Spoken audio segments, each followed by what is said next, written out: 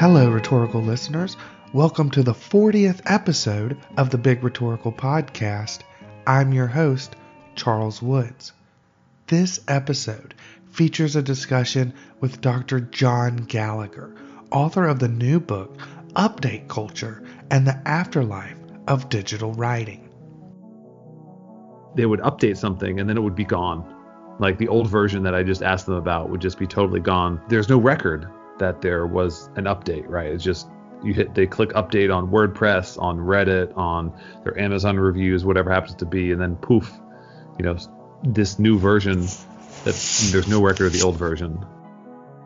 A lot of them talked about the algorithms of their respective platforms, Reddit, Amazon, etc., but they didn't necessarily know how the algorithm functioned, so they had to sort of imagine algorithmic timing. They're like, I think this is how the algorithm works, and so this is going to dictate when I share something, when I post something, when I respond to something, right? You'll hear more from John in a bit.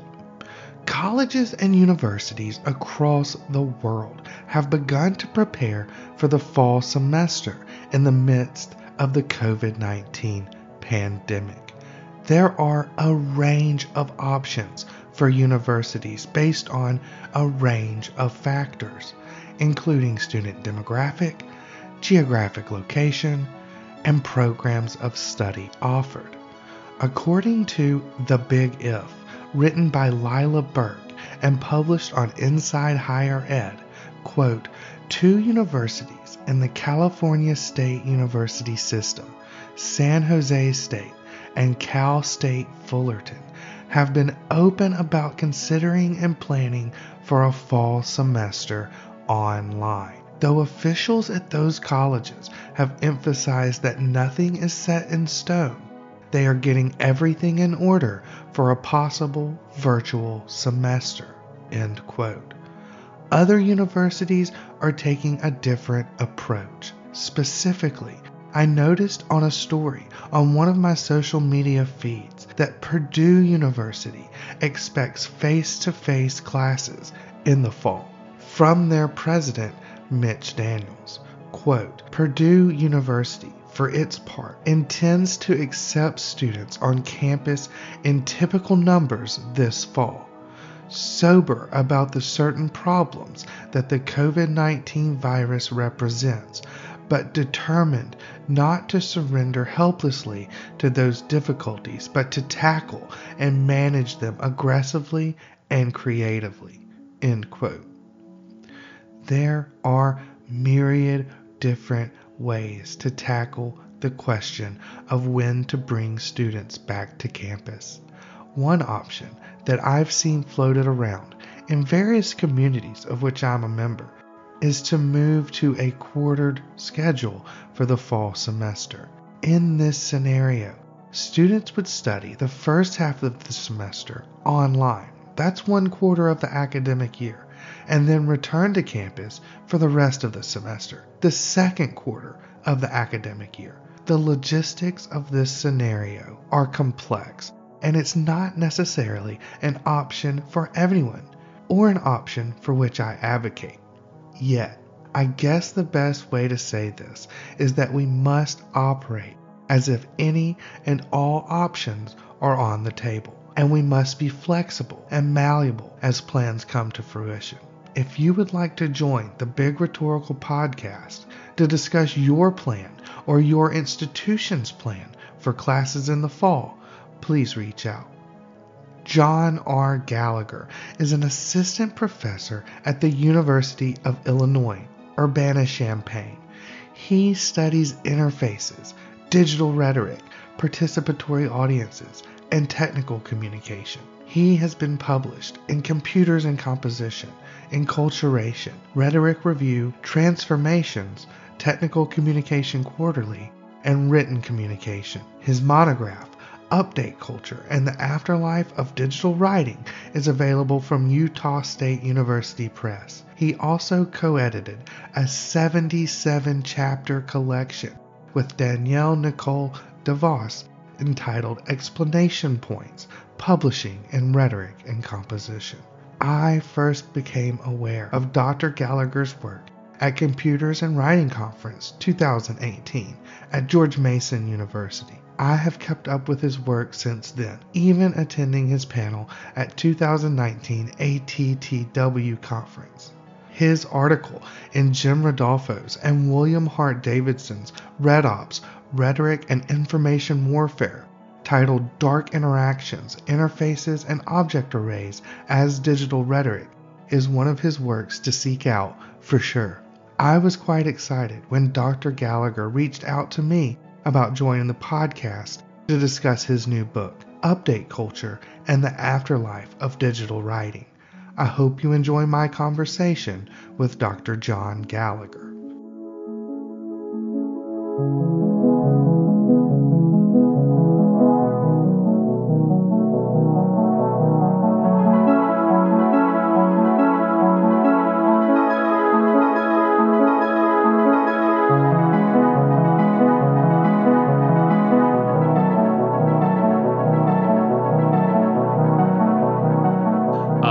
John Gallagher, and I'm an assistant professor here at the University of Illinois, Urbana Champaign. And Champaign is it's not a small town. It's actually about 100,000 people. Okay. But it's sort of in the middle of nowhere. If you imagine a giant cornfield on every side of the city, that is where I live. So, I mean, it's one of these like standard land grant universities that it's very large as a university, but it's sort of plunked down in the middle of nowhere in a sort of a rural area. So for instance, like a mile from my house, all of the roads are not named. They just have numbers. There's like US Highway, 2913. How long have you been at Champaign at University of Illinois? Yeah, so this is my 6th year here. I did 3 years as a visiting assistant professor, as a non-tenure track faculty member. And then this is my 3rd year on the tenure track here. Excellent. Where did you do your PhD at? I did my PhD at UMass. Okay. So I guess that's a total different change than living in Champaign. Yeah. I mean, they're both sort of land grant universities. Right. Amherst is not necessarily in the middle of nowhere, but it's still a fairly rural area. My directors were Donna LaCourte and Ann Harrington, so they're both fabulous people. Are you from the New England area? I'm not. I'm actually from Philadelphia, so I have a lot of Philadelphia pride. Even though I don't really watch football, I was ecstatic when they won the Super Bowl a couple years ago. Okay. But yeah, UMass was a good experience. How are things for you now? What are your days like? I guess well, I mean, it's only day 2, so I mean, I know people are sort of estimating it to last a long time now. I don't know what you're doing, but you have kids, right? I don't have kids. I have dogs though. Dogs. Not kids. Yeah, and not the same thing. Yeah, so I have 2 kids, a 4-year-old and a 6-month-old. And we're all home. My wife is a faculty member. People are just trying to figure stuff out, and we're trying to figure out what to do and there's nowhere to go, right? I mean, quite literally there's nowhere to go. All the libraries are closed. All of the gyms are closed. All of the restaurants, the bars, the coffee shops, everything is closed. The university is closed. Today, my English department actually got, the building was shut down because somebody had flu-like symptoms. So they shut the entire building down. And are sterilizing it, and they don't know when they're going to open it back up again. So there's very few places to go. I took a walk with my 4-year-old today, and she's learned to ride her bike, so that's pretty cool. I was pretty excited about that. She actually picked her feet up and put them on the pedals and pedaled 9 or 10 times without any help. So that was the big moment in my day, while I'm also trying to do a little bit of work on the side and manage everything. And maybe this will resolve itself by the time this podcast comes out, but I am slightly concerned because we do need toilet paper as a family. And there isn't any. I mean, I'm sure I can buy some of the stuff that isn't selling, but I mean, I'll share with you that I saw this interesting thing on social media somewhere. There was places that still have toiletries are office supply places like Office Depot and things like that, which I thought was really fascinating. I didn't know they sold those things. Yeah, I thought about going there. So it's funny though, because the restaurant's closing. As someone with kids, the restaurant's closing, the bar's closing affects me 0%. Yeah. So people are like, oh, we can't go out. I'm like, I'm not really going out at night anyways. But the library's closing affects me. And so far it's a little chilly out. So we haven't really had to worry too much about going to parks. But I don't think the parks are officially closed. You're here to talk more about your new book, which I know you're excited about. What's the title of your new book? The title of my new book is Update Culture and the Afterlife of Digital Writing. It's from Utah State Press. It came out in January of 2020. And Excellent. It's a pretty cool book. I tried writing it without too much jargon. So I tried making it sort of as understandable as possible. That was actually one of my goals. And the main point of the book is that there are a lot of things that writers do after they write. And we have to consider those things that they do after they write as part of the writing process. And so I use the example in the book. It's a one-off example, but, novelists have always gone on like book tours or something like that. And that's something that like is the responsibility of a novelist or someone who just publishes a book. And so that's sort of the afterlife of writing, and all writing has an afterlife. And digital writing, I make the argument in the book, has an afterlife that is more scaled up than in previous instantiations of print writing. So while all writing has always had some sort of afterlife, digital writing has a much more intense afterlife because of the real-time ability of people to give feedback and receive feedback, and then writers can actually respond to that feedback. One of the things that I think your book does well is make these concrete connections to print genres throughout history, right? Especially in relation to rhetorical canons like delivery and circulation. One of the quotes that I pulled out from the text when I was reviewing it was, these conversations trace the evolution of text, conversations, and discourse as they circulate rather than what writers or speakers are doing as that discourse evolves. So I wonder, when we think about a rhetorical canon like circulation, and we bring this idea of update culture and afterlife, how does that change the way we might see or conceive circulation? Yeah, so there's a little bit more to that quote than you read. So that quote is basically saying like these conversations are referring to like what the field has said. And so oh shit, that's important. Yeah, so it's these conversations, these scholarly conversations are focused on the evolution of texts and the conversations and the discourse as they circulate. And so a lot of them are paying attention to the actual text or what was written rather than what the writers and speakers are doing as that stuff circulates. So the example I use is, Lori Gree's very well received book, and it's a good book, Still Life with Rhetoric. She talks a lot about the Obama hope picture and about how that sort of moves around. But there isn't a whole lot of analysis or time spent on who's actually moving those images around and what their purposes were. And so I use the example of, what if Shepard Fairey, the originator of the Obama hope picture, if he had changed the picture in response to like a Twitter mob, or what if he had changed, the color scheme based on a whole mass set of people like writing at the bottom of a blog post or something like that. And so I'm basically looking at, okay, because people have comments, because people can receive responses from actual audiences of a received piece of discourse, a text, whatever, what are they doing with that real-time response that they're receiving? And so I'm trying to focus on, rather than the texts themselves as they circulate, what are people, the embodied people, doing as the texts circulate?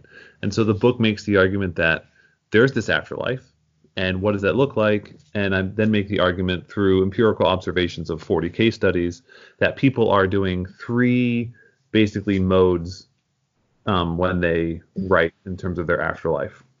And those are timing, attention, and management.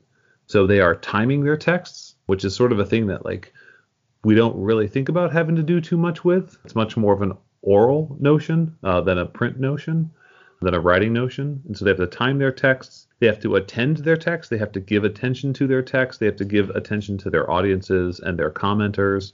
And then they have to manage their text. So, comment management, managing, social media management, all this other stuff. And each of timing, attention, and management are data chapters in the book, so to speak. And those three things sort of coalesce together. I sort of think of them as sort of in a Venn diagram to sort of form the digital afterlife of texts. Why did you choose the word afterlife? Oh, that's really interesting, actually. I had originally titled the book the continuing conversation, update culture. And I kept talking about stuff that was happening after we initially wrote. So I was talking about there's a whole set of writing processes that happen after we write that we need to attend to. And one of the reasons why we don't do that necessarily in writing studies is because of the pedagogical focus, right? It's hard to attend to the afterlife when you get a grade and then everyone's done with the text or you're done with a semester. But I actually have a specific person. So Maria Giambardo, who is a person in Illinois who helps people. She has a first book writing group. So this is sort of sponsored by the university to help tenure track faculty members write their first book. You don't have to be on the tenure track to be part of the group. And she and I were chatting one time, and she said it seems like this is like an afterlife of these texts that they're taking on. She said it's almost it's almost like the afterlife of digital writing. I was like, oh, that's a good title. Yeah, I like that. And I actually put that in the acknowledgments. I actually thanked her because sort of she came up with that concept, and that was probably in like 2016. That's how long ago it was. Because by the time books come out, they're pretty old hat for the people who are writing them. We've been writing them for a long time, and you go through the editing process, which takes a long time. So she probably first suggested it to me in 2016. Afterlife, then, you're proposing as a part of this idea of update culture. Can you explain a little bit about what update culture actually is? Yeah, so update culture is sort of the need to revisit one's texts due to audience response and audience reception. And I use the term update for a couple of reasons. The first is that it sort of folds in the language of software updates in the sense of like, something has happened. We need to do an update, new piece of software or something, iterated upon. And the second is just simply, to make the presence of something new, but something old is also still there, right? So update culture isn't trying to do away with, the past 2,000 years of writing. So there is some sort of connection to the past, and that, update culture isn't some radical break from print culture. It's just a remediated version of it. And then basically just the third point is just basically make the argument that, text can actually literally be updated in a way that print text can't. And this sort of happened to me a lot when I was interviewing people, where I would ask them questions, especially doing discourse-based interviews, where I would take a screenshot, make an edit to their text, and then send it to them, and I would ask them questions about it. And in the process of asking them questions about it, they would go, oh, I need to change this now in response to the question you've asked me. I'm going to update it. And they would update something, and then it would be gone. Like the old version that I just asked them about would just be totally gone. There's no record that there was an update, right? It's just they click update on WordPress, on Reddit, on their Amazon reviews, whatever happens to be, and then poof, this new version, there's no record of the old version. So, just to make clear that new changes can be made pretty rapidly. So in your book specifically, I believe you looked at New York Times reviews or responses? No, so I looked at Redditors. At Amazon reviewers. I looked at science journalists, and I looked at some bloggers. So my big get for the book is Heather Armstrong, who was formerly the #1 mommy blogger on the internet. She has over 1 million Twitter followers. Pretty cool. She's been interviewed in like the New York Times and stuff. She was my big get. I interviewed her twice for the book, very graciously. But my principles of selection for who I selected was people had to have a lot of attention. So I contacted top tier Redditors, I contacted top tier Amazon reviewers, people who are ranked very highly. I contacted people who had a lot of followers on Twitter. So people who had at least 30,000 followers on Twitter, and then all of these people who identified as a writer. Everybody I sort of identified as sort of said very loosely that they were writers. Some people said, I'm not really a writer. Like some of the Redditors were like, well, I'm not quite a writer, but I do write. So, my principles of selection were they had a lot of attention and they some sort of loose identification of being a writer. What ongoing conversations in the field, or from a historical perspective, or now is your work contending with? Yeah, so I'm engaging readily with the ongoing conversation about circulation. So Dustin Edwards, Porter, DeVoss and Rodolfo, Grease. Basically, there's a large conversation about circulation in the last 10 years. Ed Bauer, Chris Mays. There's a lot of different sort of people who are a little bit more in writing, who are a little bit more in composition, people who are maybe more in the rhetorical theory, more the theory side. There's even some people who I'm in conversation with in terms of communications. So there's a lot of communication scholars who are studying like influencers. And if I'd been in a communications department, I might have used influencer to describe my participants rather than just writer, because I think they do a lot more than just writing. A lot of them do, right? They have YouTube channels, they're cutting up video, but they're also doing a lot of writing. But my main piece of engagement with the scholarship is that circulation has largely attended to the text or to the effects of the text. My book deals with what people are doing.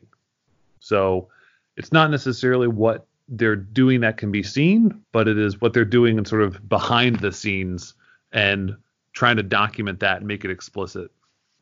And the reason why that's so important is because it's very easy to sort of see an image, a blog post, a tweet, something that just goes viral or circulates around the internet, moves around, and then not know that there was a lot of labor, that there was a whole person behind that there's a lot of different choices that were being made in terms of how to circulate and why to circulate. And so I'm trying to sort of preface my research by saying, I'm not necessarily concerned with what people are writing or the effects of their text. I'm more worried about what the people are doing and what the choices that they're making are. And that's a little bit harder to do because you actually have to talk to the people. You actually have to find out about what they're doing, and you have to sort of analyze their text with those choices in mind. So it requires interviews with people to get the behind the scenes stuff. And so the big chapter about it sort of makes this crystal is the timing chapter. So I call it textual timing.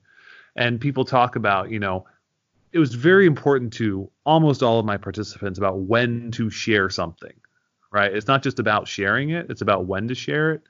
So, a lot of them were like, never share something on Friday night or Saturday morning. It doesn't get picked up. They said, share it at lunchtime on the weekdays, share it when people are getting home from work at like 5 o'clock, share it on Wednesday, in the morning when people are kind of bored because it's the middle of the week. And so there's a lot of thought given to not just sharing something, but about when to share it. And sort of, thinking about timestamps very carefully was important to my participants. And I have sort of different models of time. So I talk about Kairos Chronos fusion in the book, where people think about time not just in terms of Kairos, but they think about it in terms of Chronos, sort of clock time, quantitative time, and they try to fuse those things together. So I sort of think of Kairos as being qualitative time, and I think of Chronos as being quantitative time. And my participants fuse those two things together in order to make a decision about when to share. They also talked about thinking about the layout on someone's screen as a when. So I sort of think about, there's a spatial temporal aspect of sharing something in terms of timing. I call that template timing. And then they also many of my participants talked about the algorithms, right? And I'm doing scare quotes here, like algorithmic timing, because a lot of them talked about the algorithms of their respective platforms, Reddit, Amazon, etc., but they didn't necessarily know how the algorithm functioned. So they had to sort of imagine algorithmic timing. They're like, I think this is how the algorithm works, and so this is going to dictate when I share something, when I post something, when I respond to something, right? So there's also a delicate balance that people talked about in my interviews. They basically made the argument that, you have to respond to some commenters, but you can't respond to them all, or else you spend all your time doing that. But you also don't want to set it up so that everybody who asks a question thinks they're going to get a response directly from you. And so there's a lot of like this afterlife, right, of all this timing that you have to do about like figuring out when to respond. Maybe some of the women science journalists who dealt with trolls actually wouldn't respond right away. They would wait for their other audiences and readers to actually defend them, right? So it's very strategic. They would go, oh, there's this troll, but I know that my other readers are going to jump in here and defend me, so I don't have to respond to that one. And sort of thinking very strategically about timing was really fascinating, both to learn as an interviewer, also and then to write about it in terms of the scholarly stuff.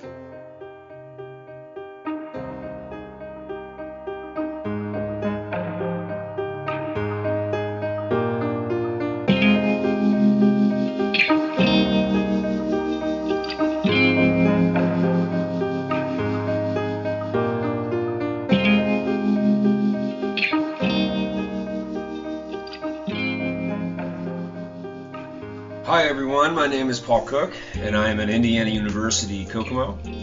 Would you like to join Charles on the Big Rhetorical Podcast? The podcast is booking for next season now. The Big Rhetorical Podcast offers participants the opportunity to contribute to ongoing conversations within our disciplines and beyond. This record of conversations eventually will be a digital archive with the potential to impact the knowledge-making in rhetoric, writing studies, and technical communication, as well as adjacent fields.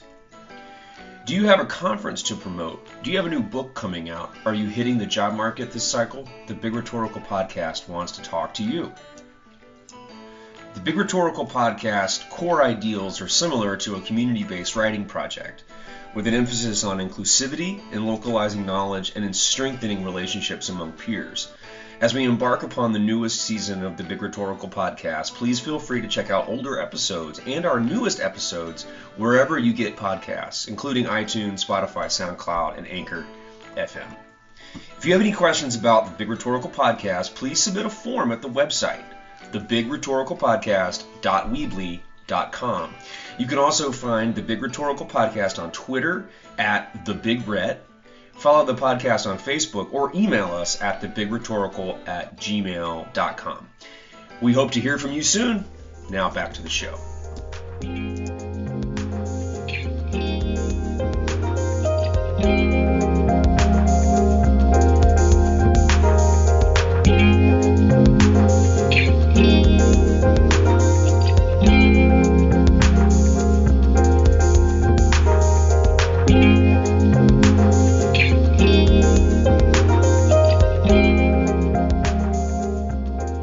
You mentioned interviews, so I wonder if you wouldn't mind talking a bit more about the methods. I know you had case studies, 40 case studies, but like what are the methods behind this? Like what was the groundwork that you had to do and things like the day-to-days to get this project done?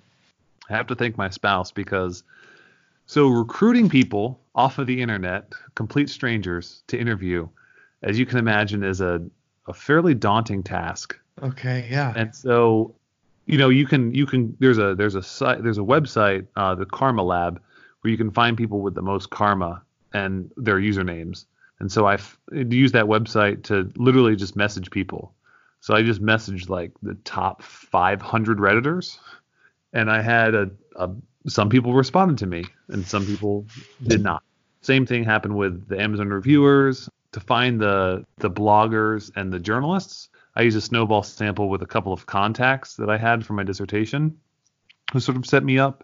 And then I basically looked around for well-known bloggers and literally emailed them, asking them to do an interview. And some people responded, some people didn't. Some people did interviews with me and then and had signed a consent form and then withdrew consent because they were. Wow. Yeah, so there was a couple of really good participants who I interviewed. After I interviewed them, like a couple of weeks later, they withdrew, mostly because they were worried about like their identity getting out, and they were worried about some things they had written that maybe wasn't going to be so flattering to family members or whatever. So they kind of withdrew. That's fine. Wasn't that big of a deal. But yeah, so then I basically I interviewed anybody who responded to my email at any time that they wanted to, basically. So I did a lot of interviews at night because a lot of the people I talked to had day jobs. I had a couple interviews where I interviewed like Max Schlesinger once from like 8 p.m. to 11 p.m. I interviewed for like 3 hours, almost 3 hours. I interviewed a lot of the Redditors at night. I interviewed the journalists at night. And so my spouse very graciously watched our preschooler at that time while I did the interviews in our basement. Probably my biggest piece of advice to people who are listening to this podcast and people who want to do interviews with complete strangers, you have to like give them a reason to trust you. And so I tried very hard to create a gregarious, kind environment. I talked a little bit about myself personally. I set up a web page. A lot of them actually talked about like the web page was when they knew I was a real person, because I used, Illinois faculty can set up a website on the Illinois servers. And so they knew I was a real person. Like I had my picture up and all that stuff. And so for, interviewing the people, you have to build a lot of trust. And I think having a website that sort of talks about who you are and that you're a real researcher makes them more liable to talk to you. I want to talk a little bit about like teaching in this book or pedagogy in this book in a couple of different ways. How do you hope that this book, or how might this book inform folks' pedagogy, people that work in digital spaces in their classrooms? Yeah, that's a great question. So first and foremost, I think there's an impediment to sort of attending to the afterlife of writing, whether it's digital or not. So regardless of it being digital or not, we have to deal with the structure of the classroom, right? Mm-hmm. Which deals with timing, right? I mean, we set the timing for students by giving out deadlines. I mean, and we're given no choice in time, at least with respect to the semester, right? We have to do these things in a 12 to 14 week or 12 to 16 week semester, spring or fall. Maybe people are on the quarter system or whatnot, but so we have all of these like institutional barriers and then like seasonal barriers to sort of attending to the afterlife. But I think one of the most important things to help students, if they want to be a writer sort of in the real world, quote unquote, there are a lot of things that writers do after they write that are just as important as the things they do before they write. Right. So, very rarely does someone sort of put a text out there and then the text just sort of functions without their help. And I actually talked about this idea in an undergrad class earlier in the semester, back when we were in face-to-face mode. I guess lectured in a colleague's class. And one of the students asked me, well, don't you think that, novels should sort of succeed on their own merits rather than having someone help the novel along to succeed? And I said, I don't think any novels succeed like that. I don't think a novel succeeds on its own merits ever. People do book reviews about a book. People do book tours. You might try to get someone to blurb your book. You might have, help out to, try to get people to assign your book, people to assign your writing. And so I think there's a whole variety of activities that we could sort of integrate into our pedagogies that don't necessarily have to be related to what I was just talking about there. But I do think there needs to be some gesture towards, well, what are you going to do with your writing after your teacher's done with it, right? So for instance, right, the example that a lot of people oftentimes point to, at least in my experience, is that is a good start to this, is students or faculty will take a whole bunch of student texts and then put them into like a little student magazine, right? And students really like that. They can give it to one another, and actually putting a bunch of essays into a little magazine is sort of saying like, hey, we're going to do something with this writing besides just grade it. And so I think that students need to sort of be made aware of all of the things they could do with their writing after they've written it, and then actually do something in terms of an afterlife with writing in the classroom. So that's sort of the general answer, right? outside of the digital stuff. And then if we go directly to digital pedagogies, then we have to deal with, well, how do you deal with trolls? What kind of different platforms do you need to be on, right? There's a whole lot of things that we could be doing that are directly relevant for the classroom. Thinking about, okay, you've written this text. How would you share this text on Twitter? How would you share this text on Reddit? How would you share this text on a blog? How would you share this text in a formal content management system, whatever it happens to be, right? So there's a lot of different choices if we get to digital pedagogy that are there and available for us. When you were talking about timing earlier, I was specifically thinking about digital. And what I was thinking about was how there are different constraints based on the platform. Like I was thinking specifically about social media platforms and not necessarily websites or softwares. And I was thinking about, like, for example, Twitter, like I can't edit a tweet. Like I have to delete a tweet, right? But on Facebook, that has a completely different set of constraints and affordances. I can go in and I can edit my post, and I see a lot of people do that now. They'll like post something and then below it they'll say edit, and then they'll edit it to include more information or more accurate information. Mm-hmm. Yeah, and I mean, one of the original reasons why Twitter isn't editable is because so people can't get a bunch of likes and retweets and then change it.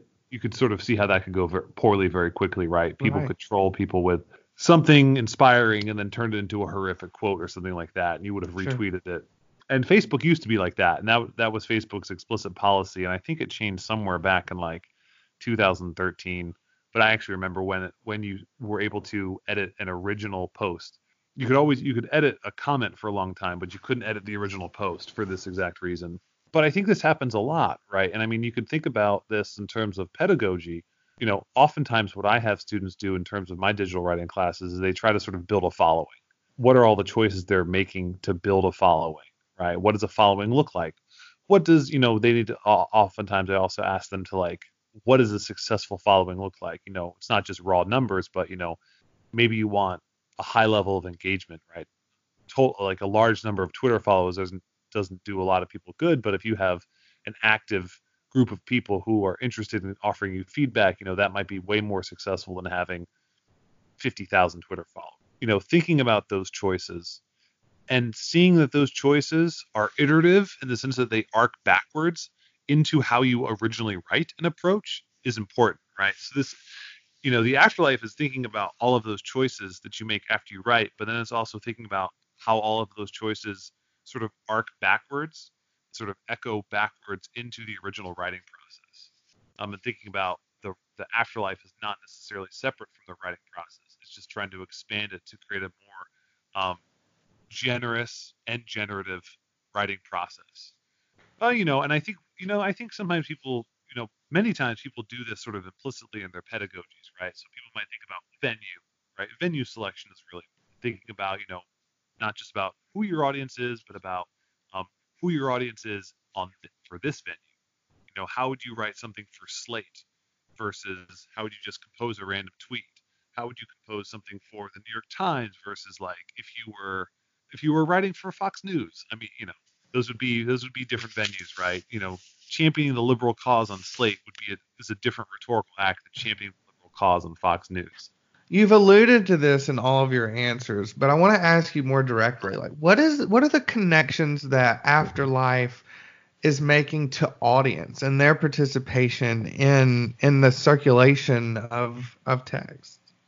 Yeah, so this is actually my specialty is audience theory. A lot of my theoretical lens is audience. So, my dissertation was about audience. I've got a couple articles about audience. And so the afterlife, the digital afterlife is so large and so intense. I say, update culture is basically the afterlife taken to its highest intensity. It's so intense because we have real-time reception from audiences. So the example I sort of use, the historical example is, we used to have people writing in the margins of books. Authors could read the comments in the margins of books that they would, could find, and that might have some sort of effect on what they wrote. But it wouldn't have a huge effect because it wouldn't be in real time, and there would be a lot of them. There would be a ton of comments in the margins. Now, we have real-time audience reception, and it's almost infinite, or at least it's a possibility for infinite. What I mean by that is if you write something with a comment section, blogs, YouTube videos, Amazon reviews, Reddit, whatever it happens to be, like almost every platform has the ability for someone to comment on what you wrote, Twitter, Facebook, etc. There's not only is there a space designated for the audience to response, but that space is basically infinite, right? There's no cap on the number of comments that you can get on a post. And so the reason why audience enables the afterlife to get off the ground is because it exists, right? We have these digital audience receptors that are sort of everywhere. And so if we weren't paying attention to what audiences were actually saying about our texts, how they were actually receiving it, then the afterlife just simply wouldn't exist. In what ways does something like interface design affect afterlife?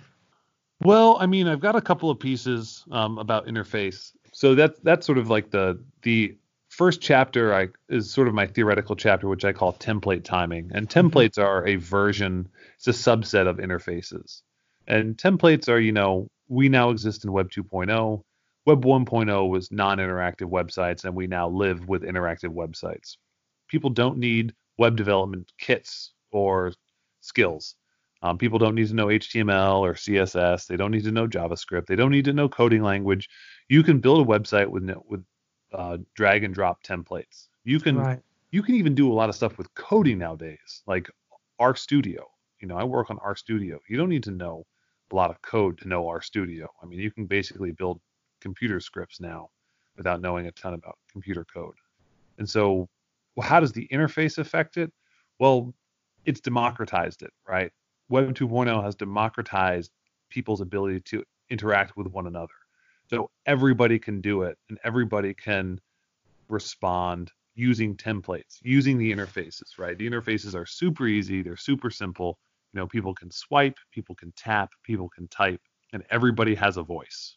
So I would say sort of, the democratization of interfaces via interactive templates enable audiences to write back and talk back to initial writers and authors. And thus we have to attend to all of that real-time audience response that we get. In what ways, is this work pushing the boundaries of something like remix? That question may not be great. I can reframe that. No, it's good. It's good. I think the questions, I think the difference for me is a difference in focus. When you focus on remix, you're focusing on the act of discourse itself. You're focused on the music, you're focused on the text, you're focused on the image, you're focused on the video, right? Whereas I'm much more focused on what are the people who are doing those things and what are they doing? Plenty of people who I interviewed were doing things that I would call remixing or memification. I was less focused on their creation, the memes they created or the videos they created or the text that they created. And I was more focused on the choices they were making around all of those texts and acts of discourse and what they were doing. So I'm much more interested in what are the people doing, rather than what are the writers doing while they write and after they write. So for instance, a couple examples that I can talk about is, in terms of attention, right? So I have a chapter in the book called Textual Attention, and people were really careful about what comments to respond to, because you don't respond to the trolls, right? The dickheads. You don't respond to them, but you also don't respond to the people who are like just giving you praise. Right? People, thank you very much! Exclamation point. One of my participants said he's a blogger, and actually he got a promotion from sort of taking on a troll, and sort of contacted his boss that like this troll might have gone after him. He said, "Oh, I just want you to know that this troll might come after me," and he ended up getting a promotion on the basis of like his boss found out all these good stuff he was doing. So he has this great quote that has stuck with me even beyond the book. He said, "It's either trolling or effusive praise."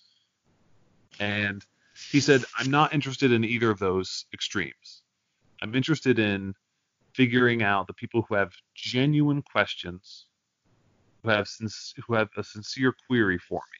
That's who I'll respond to, right? And if you just looked at the text, you would just get a sense of, oh, he was just responding to this question or that question.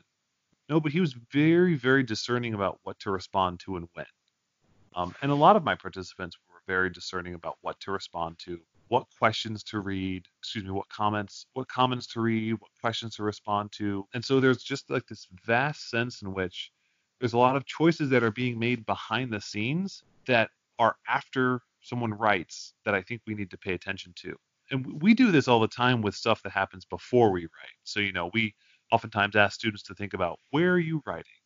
In what space are you writing? What technology are you using to write? Are you going to write on a desktop? Are you going to write on a laptop? Are you going to write on a tablet? Are you going to write on your phone? Right? All of these different kinds of questions we ask students to consider as they sort of take on the role of the writer. Well, there's a whole lot of roles that people, there's a whole lot of choices that people are making after they write. We ask as writing faculty, we often ask people to think about writing in terms of all the things they're doing, right? Where you write, the location, their office, etc. But there's a whole lot of things that writers do after they write too that we need to ask them to take on. Where do we go from here with this idea of afterlife? So there's a couple directions we could go with. I sort of have a list at the end of the book. The first we could talk about. So my book is focused on the afterlife of individual writers. And so people could focus on the afterlife of organizations and how do organizations write and communicate in terms of after they write and communicate. What are all the choices that they make when, let's say, they release when they give out a press release? What do organizations do with that press release after they release it, right? So it could be the organizational aspect. The second one would be about in terms of audience. So my research has really come around to this idea of machine audiences, thinking about bots and thinking about algorithms, and thinking about like actual robots as real audiences. And I don't just mean that as like they're going to give my writing a score, right? And same with like standardized testing, but like real, genuine interlocutors who to a certain extent understand the text that you've written. So, if the first one is organizational afterlife, the second one is really related to machine audiences. And then probably the third area that my book is trying to crank open for is this idea of time and thinking about how we time writing. And sort of it's a very oral notion that sort of gets plopped right into writing. And I think, those are sort of three possible directions. And I mentioned a couple other ones at the conclusion of the book, too. What are some other things that you want to talk about or about the text that maybe we haven't covered yet? So in the chapter on management, I talk a lot about how there's a gender disparity. The participants who identify as women really had a lot more work to do in terms of managing, right? They had a lot more trolls. They had a lot more jerks. And they have a much better honed sense of management than my male participants did. A couple of people have asked me like, oh, when do you talk about like issues of gender in terms of online discourse? I'm like, in the chapter on management, because I think that's where it cropped up the most explicitly in my interviews with people. So that would probably be one main point that I wanted to touch on. Okay, excellent. Well, where can folks find you on social media or find the book on social media? My Twitter handle is at mere sophistry. Okay. So I'm there. I follow you on Twitter. So that's my handle. And my email is johng, JOHNG at illinois.edu if anybody has any questions about it. And the book is available from Utah State University Press. And there's a coupon code, GALL, it's GAL, 20. And that knocks 40% off the cost. So the book is actually pretty reasonable. It's like $26. But with the coupon code, it knocks it down to like $17. So it's a pretty good price, and I'm hoping that some people will assign it in their classes because it's a pretty reasonable book to buy. And I told anybody, if you're willing to assign the book, I'll actually Skype in and talk about the book. So if anybody assigns the book, I'll Skype in and talk about it. Excellent. Well, while we're in quarantine, John, thank you so much for chatting with me today. I'm really thanks again. I really appreciate this. This was fun. Yeah, I enjoyed it. Absolutely. Thanks so much, John.